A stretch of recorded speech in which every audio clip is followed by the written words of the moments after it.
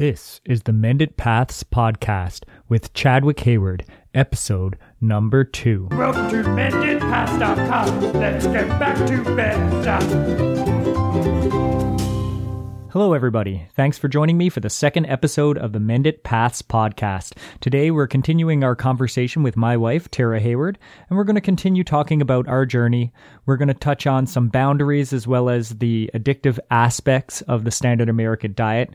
We'll discuss the bounty as opposed to reductionism of this type of lifestyle. We'll discuss our benefits that we've experienced. We'll touch on the food guide slightly, and then we'll finish by talking about what we eat in a typical week. Last week, we talked about how we got started with watching Fat, Sick, and Nearly Dead and juicing, and then later we read more about Dr. Joel Fuhrman and kind of got more into the solid whole food plant-based. And so juicing was a great way for us to get our taste buds accustomed to the taste of fruits and vegetables, which were definitely lacking in our diet prior to that. From here, we went through a period of a slow transition where we essentially ate the normal stuff a little bit. We were switching to more whole food, plant-based, and that went on for quite some time. I would say about a year of that, where we were slowly adding more fruits and vegetables. It was kind of cyclical in that we would read a book or watch some cool nutrition videos, and that would make us a little bit more hardcore, and we would be more whole food, plant-based. But then as time passed, if we hadn't learned something new, we would slip more and more into old habits, and then we'd watch another video, and then we would get more hardcore again, and basically that went on for quite some time. And over that period of a year, we read several books, mostly by Dr. Joel Fuhrman, and we watched, I don't think it was right away that we found Dr. Greger's website, nutritionfacts.org. That was kind of a transition point for us, because once we found that, it wasn't you were sitting down to read a 400-page book. It was you could watch a 2 to 5 minute video, and it was a bite-sized piece of information on the latest science research, and that really spoke to you and I, because I think we're both of a scientific mind, and it's like, yeah, show me the evidence, right?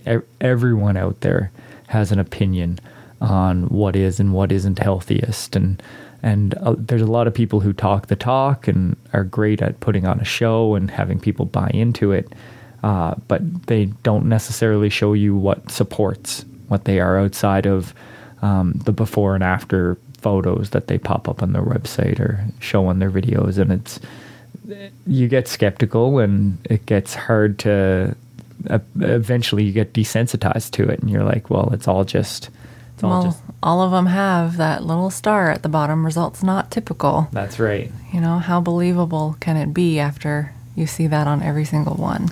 And it's they none of them make any effort to say this is the reason why you should believe it. Like, there's no well, look at these scientific research papers that show this, or these experiments that have come to these conclusions.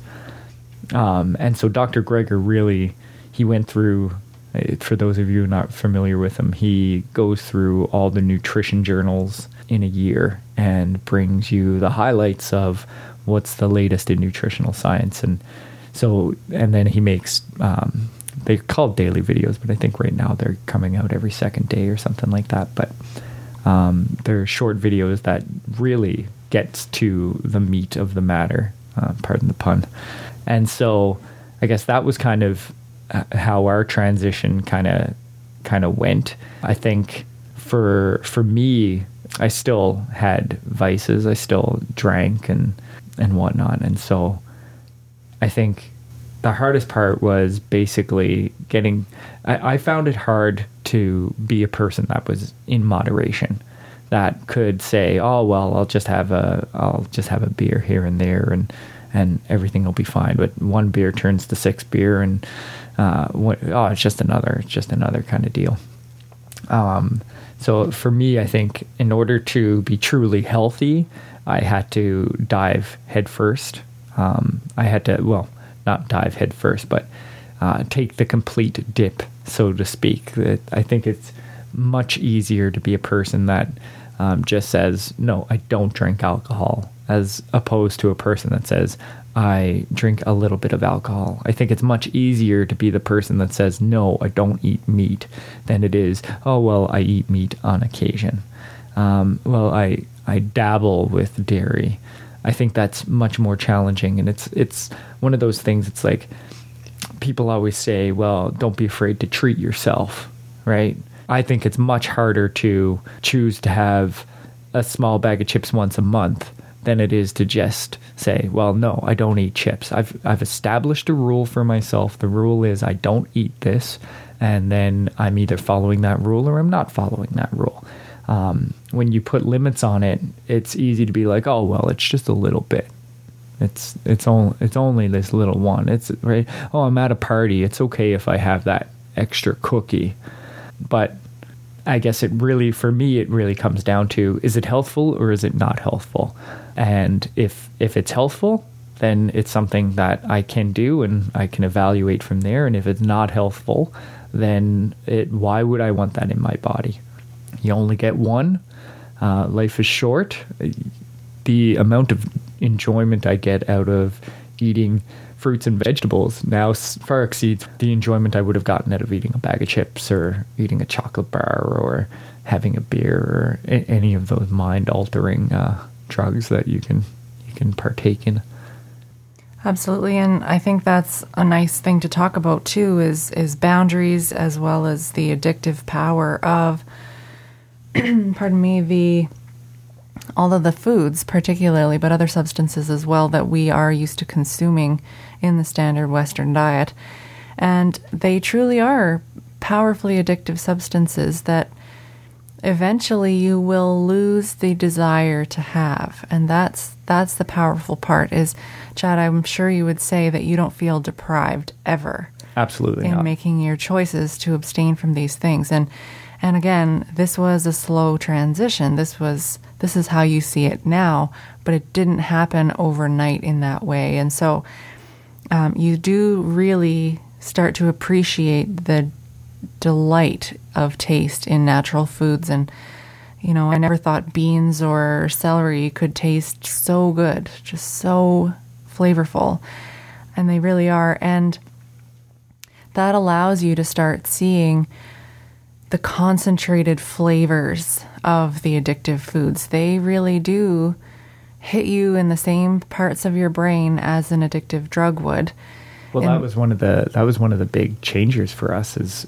I think it was one of those videos where we watched an MRI video of a person's brain on cocaine and a person's brain on sugar, and it was the exact same reactions that you were seeing in the brain. Like, these bad foods are addictive foods, and they're designed by food manufacturing companies to trigger that addictive response to keep people coming back to give you that high. And you're right, I cannot eat an apple today and get the same high that I would if I was to eat a couple of M&Ms, a previous vice of mine, if you couldn't tell already. They're not the same, and that's good. Your body and your brain are not meant to function on instant high followed by a crash. Evolutionarily, that doesn't make sense. Yeah. And I can definitely tell the difference if I am to have a treat now. But coming back to setting boundaries, Chad, you said that your way of complete abstinence is the way that works for you, and that's great. And again, coming back to how much we've learned through our forays into the books and the videos and things, you don't want most of these things when you learn how disgusting, in some cases, they really are. And terrible. Disgustingly terrible. Disgusting and terrible for you. You just don't want it. But the truth is, all of us eating this diet are addicted to those foods. So there is a time where your body is healing from that and recovering from it. And like an alcoholic, you are always addicted to those things. So you will feel that high just because that's what that chemical does if you are to have them.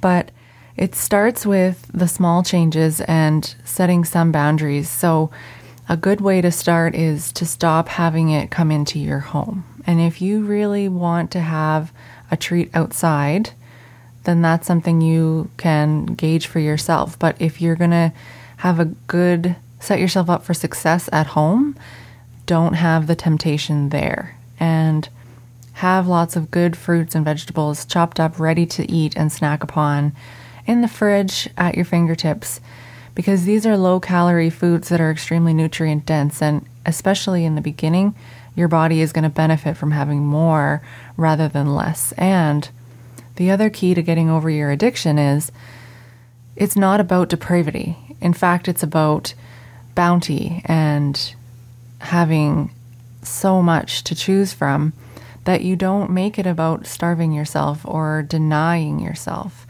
If you want something, you get to have it, and more than you ever thought you could. And there is no guilt. You are free from that feeling of guilt and self-loathing in that, oh, I ate an entire package of M&Ms or a full bag of chips to myself. If you eat a whole box of blueberries or strawberries or cherry tomatoes, whatever you happen to like, that's good. You should reward yourself, pat yourself on the back for not leaving any blueberries behind, because that's helpful. That's good for your body. You get to celebrate that. You're so right about it's more bounty. Like, I would say that I eat double or triple the quantity of food that I used to eat. So it isn't really depraved. But back to your point of addiction as well, that's totally true. Like I said, it's easier for me to be completely abstinent, and that may not work for everybody. But that doesn't mean that I don't drive by a billboard or catch a scent for something that I used to eat and my mouth would start watering, right? That natural trigger response is oh, look, Five Guys burgers and fries. I caught the smell of that. Doesn't that grease smell delicious? My mouth automatically waters. But I know that from past misgivings, that if I were to break down and eat that, it wouldn't take very long before I felt very unwell. And it's like your body still triggers that mouth watering, ooh, you should eat this response, but cognitively that's not helpful, and you will actually have a bad reaction from it. So those lessons make it easier to make better choices in the future as well, because you're getting the knowledge feedback that this isn't good, as well as the knowledge that you're actually learning and knowing that it isn't good. It's very Pavlovian, isn't it? Yeah. Yes, they're designed to trigger salivation. Totally. Truly, in Ring a this bell case. and I'll salivate. That's right. And that probably will take a really long time to go away. It will. But how do you feel sad or deprived when Not at you all. drive by it? You say break down and have it, but are you really suffering, saying, I feel like I'm missing out by not having these? Well, the breakdown really came from previously in the transition. Now it's definitely not at this point I would never break down and have it. I think that's just an expression realistically. Well, it's getting to the point now where I smell those things and I actually recoil from it instead of salivating, because I know how bad for me it really is. And I can test this on any given day. If I have something with a really high salt content or really high sugar content that I normally wouldn't, again, my body is clean, and these things hurt you inside, truly. They hurt your cells, and they're bathed up against all of your tissues in your body. So your body says, ouch, and you feel it. I call it the salt hangover if I'm to indulge in some chips or something. You don't feel yourself, and you know something is off within you. And I notice when that is finally cleared from my system. Yeah. Then I feel normal again. And I have this really healthy baseline of normal that I can tell when I'm deviating from it. Yeah, and it's a matter of deflection as well. Like, if I were to salivate from something, well, then I can use that salivation to eat an apple or a banana, which is my favorite. But you strike true with the recoil type of response, because I know when we're out walking or whatnot, like before, the smell of a barbecue would have been like, I want a barbecue. Now I smell a barbecue, and my first thought is, oh, didn't we watch that video that said that even the scent of barbecue is a carcinogen, and people who live in proximity to deep frying restaurants have higher cancer rates? It's like, oh, I smell that smell. It's time to hold my breath for as long as I can to get past this area where these carcinogens are no longer present. Yeah, you're like, oh no, don't expose me to the cancer-causing agents. Get away. Absolutely. Yeah. So it's like the perspective has changed. The world has stayed the same, but the way I see it is definitely different. And again, on our theme of transition, that did not happen overnight. Not at all. You know, that's mostly happening with us in the past couple of months. 6 months. Yeah, I would say. And we're over 2 years into our journey. So again, don't expect an overnight change in yourself and your habits and your outlooks on life, but do enjoy the journey along the way. It's so wonderful to see the changes in yourself and how much energy that you have and how positive your outlook on the world can be, even though it is frustrating sometimes to see how set up for failure, or the deck is stacked against us by the food industries. But the advertising, and it's everywhere. It's inescapable, but the knowledge really is the power. And in reading the books and watching the videos, you get to discover that there is a whole community out there of educated, knowledgeable support. You know, you learn about Dr. Furman, and then you discover Dean Ornish's work, and Caldwell Esselstyn, and T. Colin Campbell, and John McDougall. There are several medical professionals who are basing their practices about evidence-based practice. What a concept. Around lifestyle medicine. Around lifestyle medicine, that's right. And, you know, you can get to see, if you get into watching them, they do have little variations about what their idea of the best plant-based diet is. And it's interesting to watch those debates unfold and decide for yourself. I think we're pretty well, not black and white, but show us what the best evidence says, and that's what'll help us make our decision. Yeah, I will change my habits based on the evidence, right? It's if you tell me that black tea is better than green tea, and they've done this huge study to show it, well, I'll start drinking more black tea, or I'll try to switch to more black tea. But that doesn't mean that I still won't enjoy green tea, because I like green tea. So I will probably still have green tea. But there's plenty of evidence to say green tea is great for you as well. And that's actually the fact, is green tea is the best type of tea for you. So it's important to know that it's not on or off. It is a sliding scale. You know, eating more fruits and vegetables is better than eating just is not better, is better than not eating more fruits and vegetables. It's best to eat just fruits and vegetables. But if on your transition, it's important to just add more of the good stuff. Don't see it as a reductionist type of diet. See it as an addition. Again, it's a bounty. You should be able to eat significantly more fruits and veggies. And so just add things, add value, add positive to your diet and to your life, and see the benefits that come from that. I know for me, since we've transitioned about 2 years ago, I've lost, what would it be, about 45 pounds, I would say, without really trying. Only recently have I started really working out, per se. And if anything, my weight has gone back up by a couple of pounds, but nothing significantly relevant. So like, and I considered myself healthy, a good weight before. I didn't really see myself as being all that pudgy or anything like that. And switching to a whole food plant-based diet, I lost 45 pounds. like going from 180 down to 135, like that is huge. And then like the other benefits I've seen, it's my depression. I've that's completely gone away. I've struggled with depression my entire life, and that's completely gone away for me. I used to have IBS, and that's completely resolved. Haven't had an experience with that in a long time now.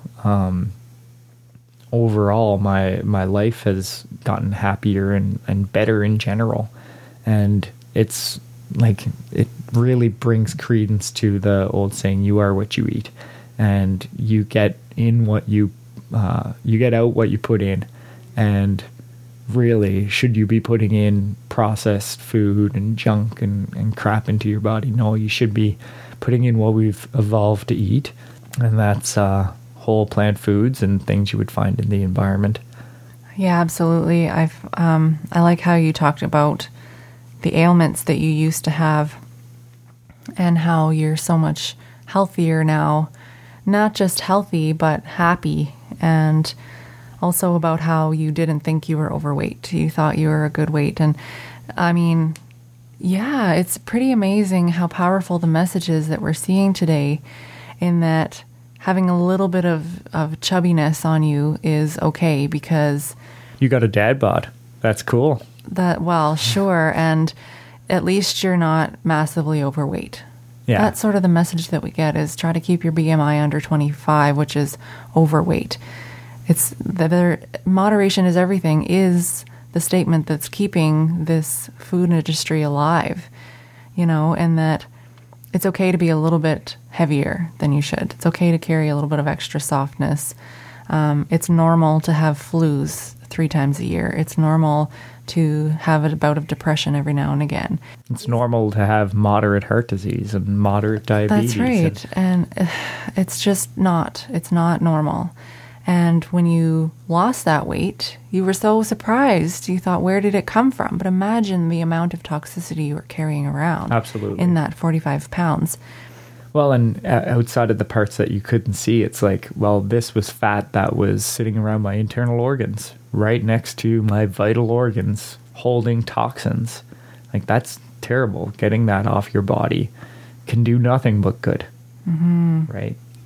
Yes, and I can definitely back you up on the depression piece being gone, having carried an eating disorder for a number of years in my later teens and early 20s. My body image, well, is still recovering, but my body image and my sense of what's good to eat and a healthy relationship with food was something that I never had, not even close. But now I feel so much healthier and happier and like I'm doing the right thing. Internally, it's an odd sense of comfort that you're doing the right thing, and it's hard. It's a little bit fuzzy to explain, but it's just the sense that I don't have to worry about it. I can eat massive amounts of food, which in the eating disorder I had with binging and purging, you wanted to eat massive amounts of food, but then you had this guilt crash down over you and this whole cycle that was absolutely horrendous. And now the message is to eat lots, be healthy. Eat as much as you can possibly fit in your body. And now that... Listen to your body. Yeah, and now that the body chemistry is back to functioning optimally, you get the right cues when your body is full. Your wires aren't crossed anymore with the addictive power of the foods that you're eating overriding your body's natural satiety response. It's trying to tell you, stop eating this, but you just can't listen. And it's double-edged because the food is so nutrient poor that your body actually does have to say, feed me more because I didn't get what I needed out of that 3,000 calories of junk food you just ate. Yeah, my understanding is that the stomach has 2 mechanisms to trigger that full response, and it's volume and nutrient density. And so if you haven't reached the right amount of volume or you haven't reached the right amount of nutrients, it's going to tell you keep feeding you. And so if you're eating the standard American diet, doesn't matter how much you eat of it, you'll never get enough nutrients. So your body will continuously tell you more and more and more. You're not getting the 2 keys in the lock. You could eat 2 large pizzas, so you've got the stretch receptors saying, I'm full, and anybody who's overeaten on junk can definitely relate to that feeling. But you haven't met the second requirement of nutrient density. So your body, your stomach is stretched to the max, but your poor body is still saying, feed me more because I need nutrients to function properly. Yeah, in reality, you're fat and starving. Yes. Right? You're yes, starving you're of malnourished nutrients. and obese. And it's just such a really odd, puzzling paradox that we have gotten to as a society. But I also liked how you talked about it's not about depravity. It's really not. It's about bounty. And we can get into some interesting conversations with people when they say, oh, are you vegan? Or, I might mention, no, thank you. I'm not interested in the ice cream. And, it's so normal to have ice cream that in our society today that people will look at you sideways when you decline. Who doesn't want ice cream? Well, that's right. It's pretty addictive. Who can say no, really? Even if you think, oh, I'm trying to be good this week. No, I really don't want to. I'm on a diet. My diet says I'm not allowed to eat this.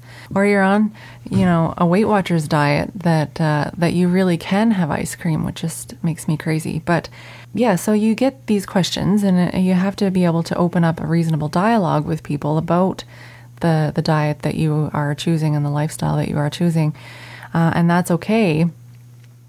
But I don't like the term vegan or vegetarian because it is about what you're not eating. And this is something that Dr. Greger discusses as well. He doesn't like those kind of limiting terms. It's a whole foods, plant-based diet. Dr. Furman has coined the term nutritarian, meaning you try to get as many nutrients per calorie as you possibly can to maximize your health and longevity. And so I try to stick with something relatable. Whole foods, plant-based is a bit of a mouthful. It is, yeah. It definitely opens the door to a longer conversation. So if I'm in a pinch, I just try to say I eat as healthy as possible. The trouble I find with that is people think that they're eating healthy, and to them that's pasta with chicken and a little bit of tomato sauce on it. And it's like, that's my healthy meal. No, I eat fantastic. And we had garlic bread with it, so we eat really healthy. So it's hard to find that balance of simplicity of language and understanding, because if you look at a food guide, what they're telling you is healthy is not healthy. Pizza fits on the food guide. Yeah. As a rounded meal. Rounded meal. That's the healthiest you can get. I literally thought that in my teenage years. It's got all food groups. It's got bread. It's got some veggies on there. It's got some meat. It's got some dairy. Boom. This is boss. Rounded meal. Rounded meal. I can eat pizza all the time, and that's the healthiest I can be. But that's just it's not true. It's hard to say that about ice cream, though. Yeah. I think most people deep down do know even that pizza is not healthy. They definitely understand with ice cream or like a dessert type of challenge that it's an indulgence and a luxury, and it's not healthy. Yeah. So people can relate to that. I questioned someone on ordering a pizza lunch at a work event for healthcare workers, and I got a sideways eyebrow. Oh, pizza's healthy, they said to me. And I laughed outright. It's not. No. It's not healthy, and people are kidding themselves, and that is being supported by the food industry. Those creating our nutritional guidelines are creating this quote-unquote normalcy of what our diet should be, and it's twisted and it's wrong. Well, the food guide is just not based on science, right? It's not. It's got science thrown in there a little bit, but it's definitely mixed with corporate lobbying and other interests that aren't public health. If it was based on public health, they would be advocating a pure plant-based diet with supplementation. So if it was based on the evidence, they would be advocating a pure plant-based diet with the supplementation of vitamin D and say B12, which is what everyone who is solely on a plant-based diet should take. what was it? I believe it was the head of the American Association of Cardiology said there are two types of cardiologists, vegans and those who haven't read the data. Yeah, exactly. You know, it just, once you start scratching the surface and actually looking at the nutritional science, there is no way to deny that the standard American diet is not just not just neutral in that it's not helping you, but it's extremely harmful for you. But you do have to give credit to people in that it's hard to understand what actually is healthy for you, because there's a lot of misinformation out there, as we were talking before with opinions. But not only that, the food industry is multi-billion-dollar industries. They can afford to have their own quote-unquote science centers that put out studies that are meant to cause confusion, right? Their interest isn't to show that meat is good for you, because it isn't. Their interest is to cast doubt on the fact, is meat good for you? So that people who want to eat meat will be able to put up their hands and say, oh no, the studies are mixed, so I'll just keep doing what I'm doing until there's better evidence. And realistically, the balance of evidence, if you look at independent evidence, it essentially all states that a plant-based diet is optimal for human health. And longevity. Which are, absolutely, in my mind, very important. Indeed. I want to live a long, happy, healthy life. And that is not just possible, but normal. That is normal. Absolutely. And that wrapping your mind around that is going to help you make the commitment to sticking with healthy diet choices. And, you know, the drug industry doesn't help that mixed message, does it? Not at all. You know, because the food that you eat makes you sick, and the drug industry comes along and says, oh, don't worry about it. I'll make you a pill for that.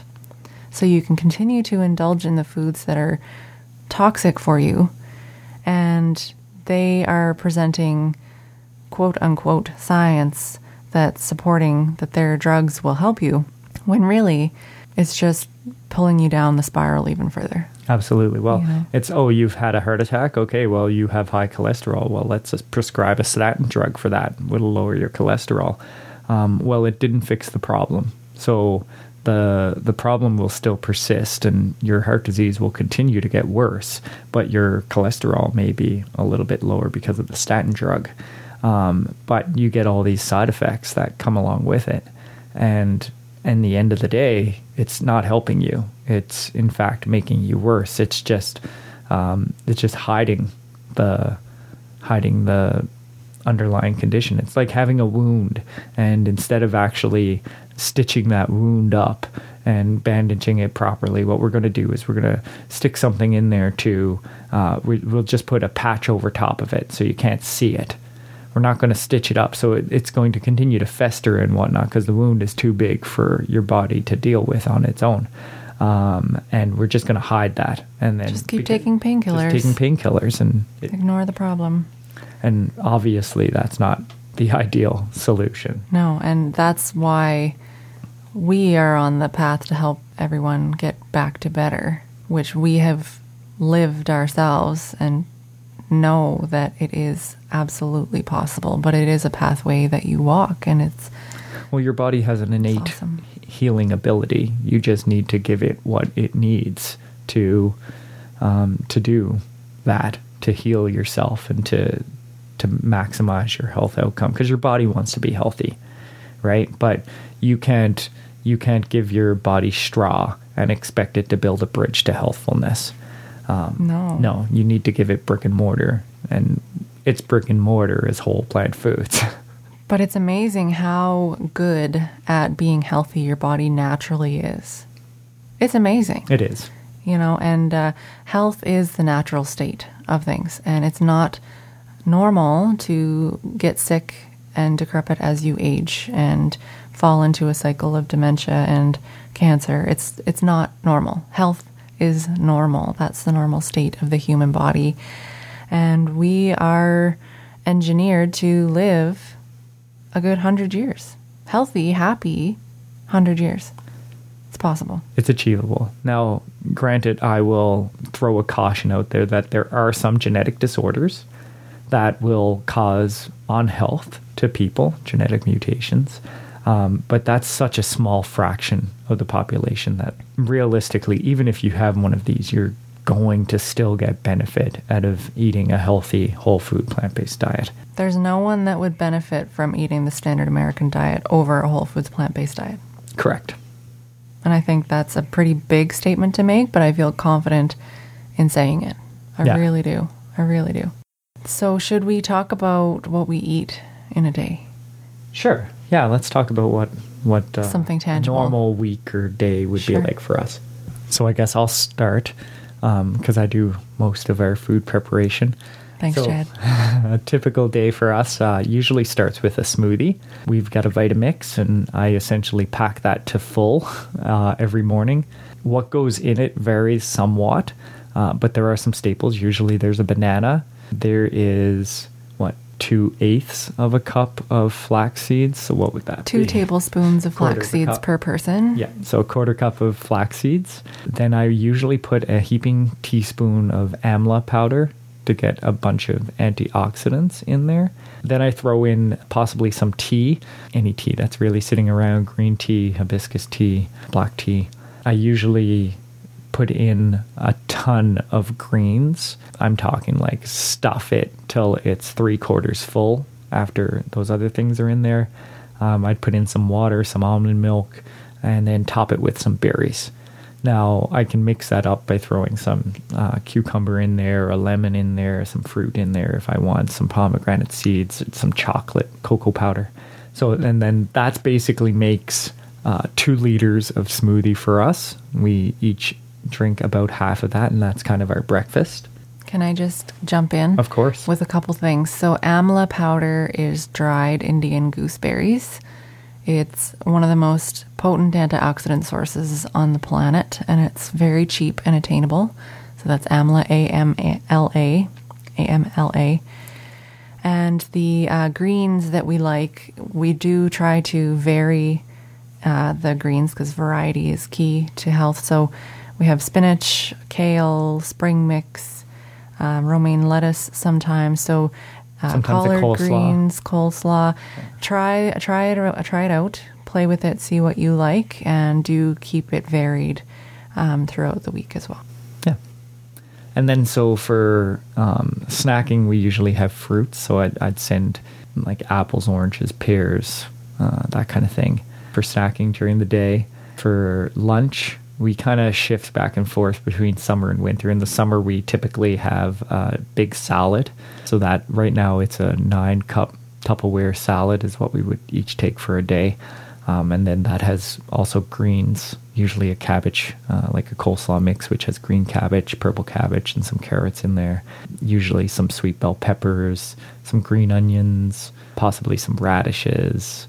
We usually throw in some seeds, like sunflower seeds or pumpkin seeds, maybe some walnuts, and it varies week to week. We kind of switch in what we put in and what not. About a tablespoon of plant-based fat in the nuts or seeds. Yeah, whatever that might be.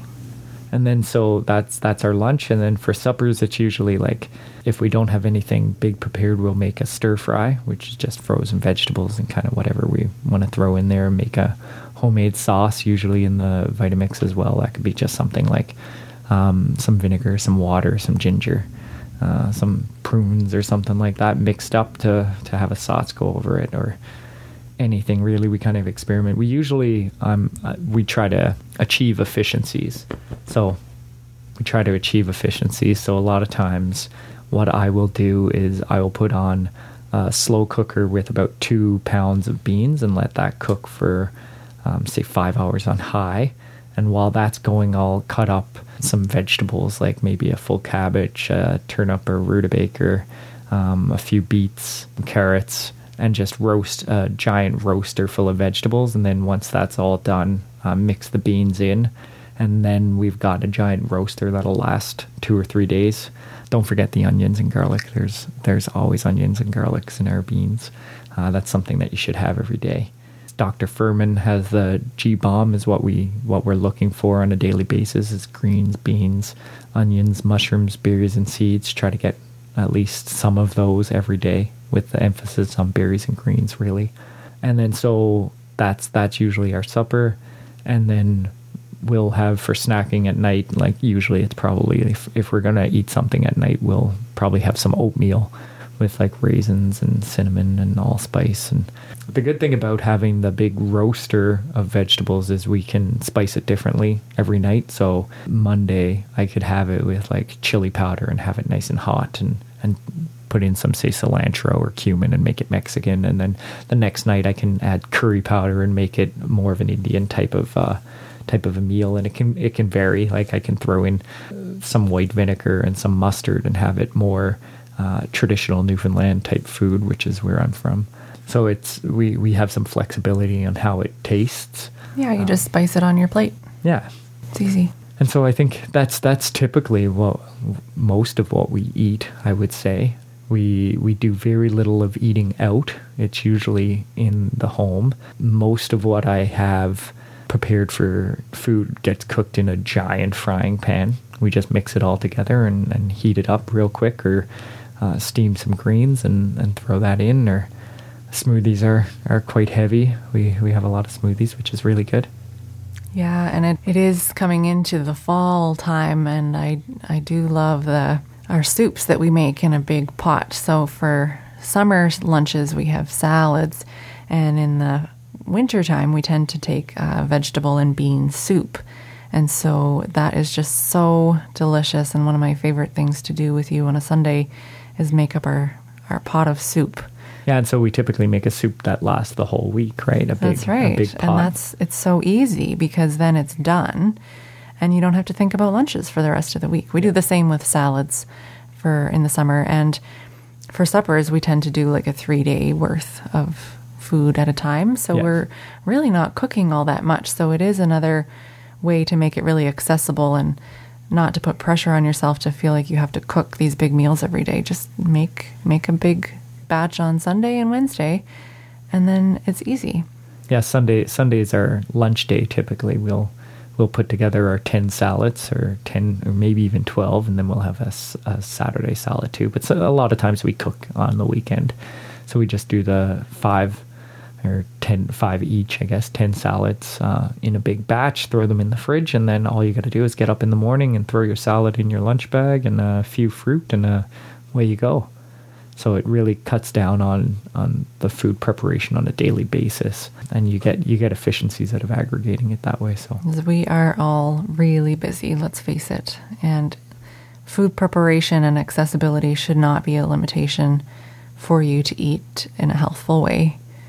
Can I talk about our soup? Of course. What goes in there? Yeah. So it's one of my favorites. And so water is our base. If you want to use vegetable broth, especially in the beginning, do that. It is higher on the sodium scale, which we try to minimize, but try to get lower reduced sodium at least. Yes, definitely the reduced sodium ones, which are available at any grocery store that you can go to.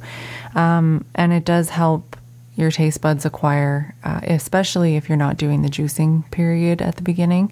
It is a little higher in sodium, and it just gives that flavor boost as well. If you're so inclined and so eager, make your own vegetable broth and just store it in little ice cubes in the freezer, and that'll last a really long time if you want to do that as well. We use water as our base, and so we chop up celery and carrots and onions and, oh my gosh, potatoes and turnips and sweet potatoes or cabbage or whatever vegetables we happen to be appealed by at the grocery store that week. We try to ensure we have a cruciferous in there, so it's either cauliflower or cabbage or something like that. Broccoli, kale, some green leafies definitely should go in there, or that family like Chad said, so the cauliflower, broccoli. And then beans, lots of beans. So what would you say? Not quite 2 pounds.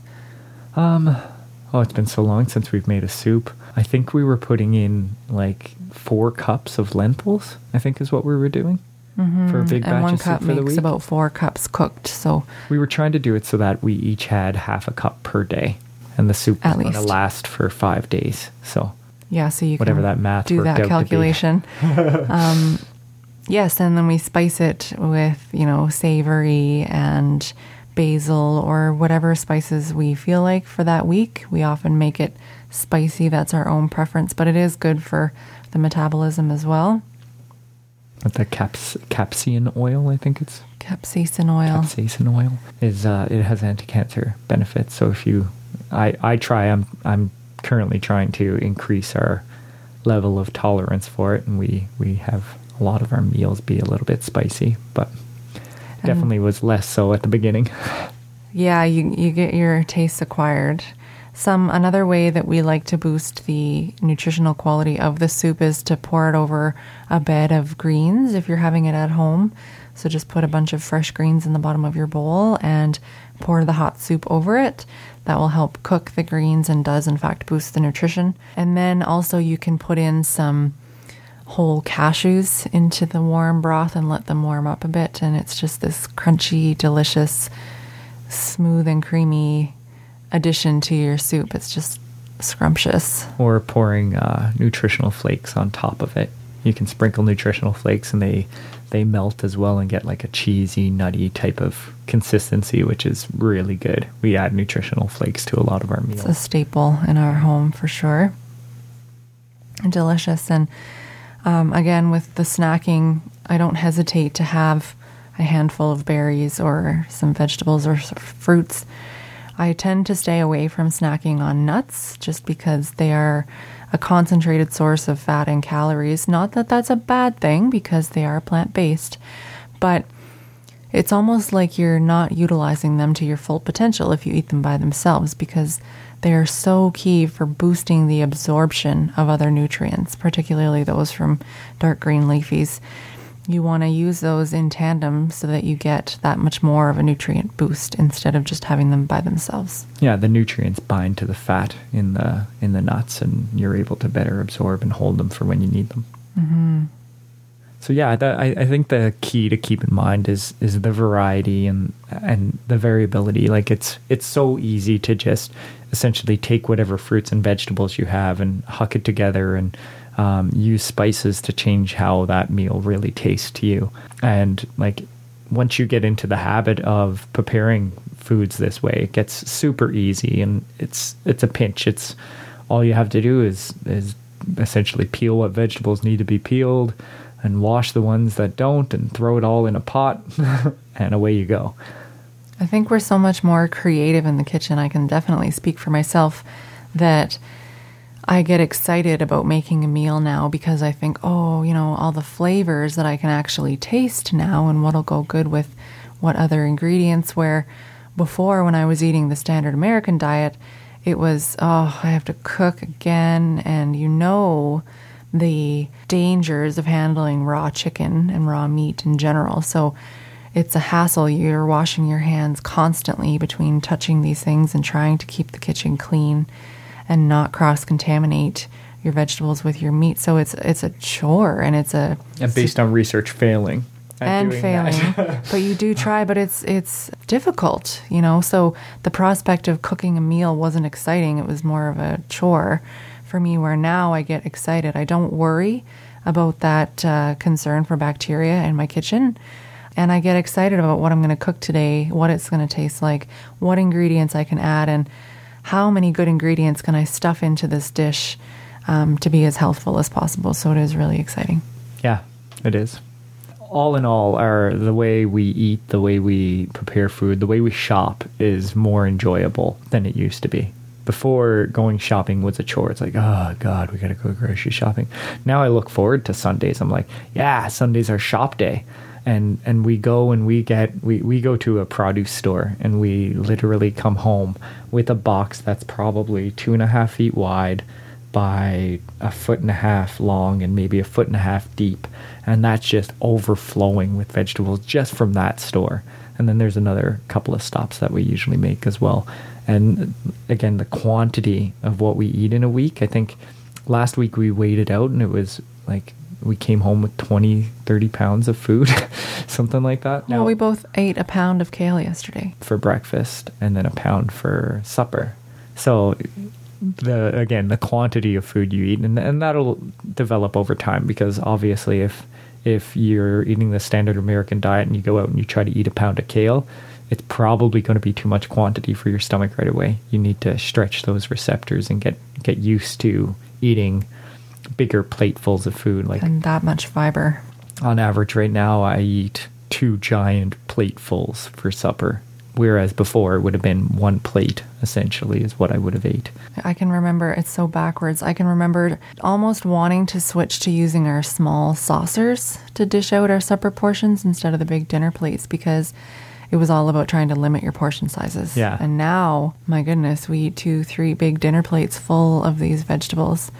And you talked about shopping. So if you are frugal at all, this way of eating and cooking just will ring your bell. Because before, when we would go shopping, we would dread it because it was expensive. Yeah. Meat is not cheap. And it's, especially today where people tend to eat meat, if not at every meal, at least once a day. And that adds up in price fast. Really quick. Vegetables are cheap. We're eating 30 pounds of food in a week, but it costs us a very small fraction of what it used to. Yeah. In our grocery bill. So this is definitely for those budget-wary people. Eating healthy is not more expensive than eating junk food and meat. And if you're on a budget, like when you're at the grocery store, look for what's on sale that week. There will be things that are in season, and get more of what's on sale, but still try to get some variety, whatever your budget really allows. And any steps you can take to eating more fruits and vegetables is going to be cheaper, and it's going to be healthier. And honestly, where else would you want to spend your money if it came down to it and I had to eliminate going out at all, which we don't really go out anyway, but I would definitely choose eating healthier, because it's better for your longevity, right? Like, you want to be around and healthy for a long time. This is where you need to spend your time and money. To give a specific example, I think the cheapest we could find chicken was about $4.50 a pound for frozen, boneless, skinless chicken breast. And that was in a 4-kilogram box, so $4 to $5 a pound. We sub beans now is where we get a lot of our protein and our fiber, and they run about 68 cents a pound. Yeah. On average. So, I mean, you can do the math very simply there. $4 to $5 a pound versus 60 cents a pound. That is a massive savings. Huge savings. So that's money in your pocket. That's monetizable if that drives you and motivates you. Well, I think we're pretty close to wrapping up here, so I'd like to thank you very much for joining me. It's been a pleasure. I know we talk about this a lot. I hope my audience here is happy to hear from you as well, and I'm sure you'll drop in for a visit at some episode in the future. Well, thank you for having me. It's been a blast, and yes, I would be happy to join you again. Thanks. Thank you. Thanks for listening to the Mended Paths podcast at www.mendedpaths.com. If you've enjoyed the show, please do subscribe. And if you care to, share to. See you all next time. Visit mendedpaths.com and get back to better.